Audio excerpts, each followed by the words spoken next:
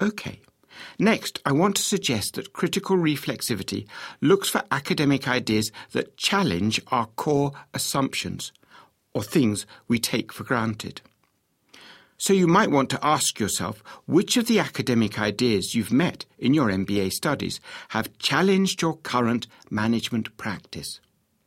One student I worked with, Mike, was a trainer in the UK National Health Service.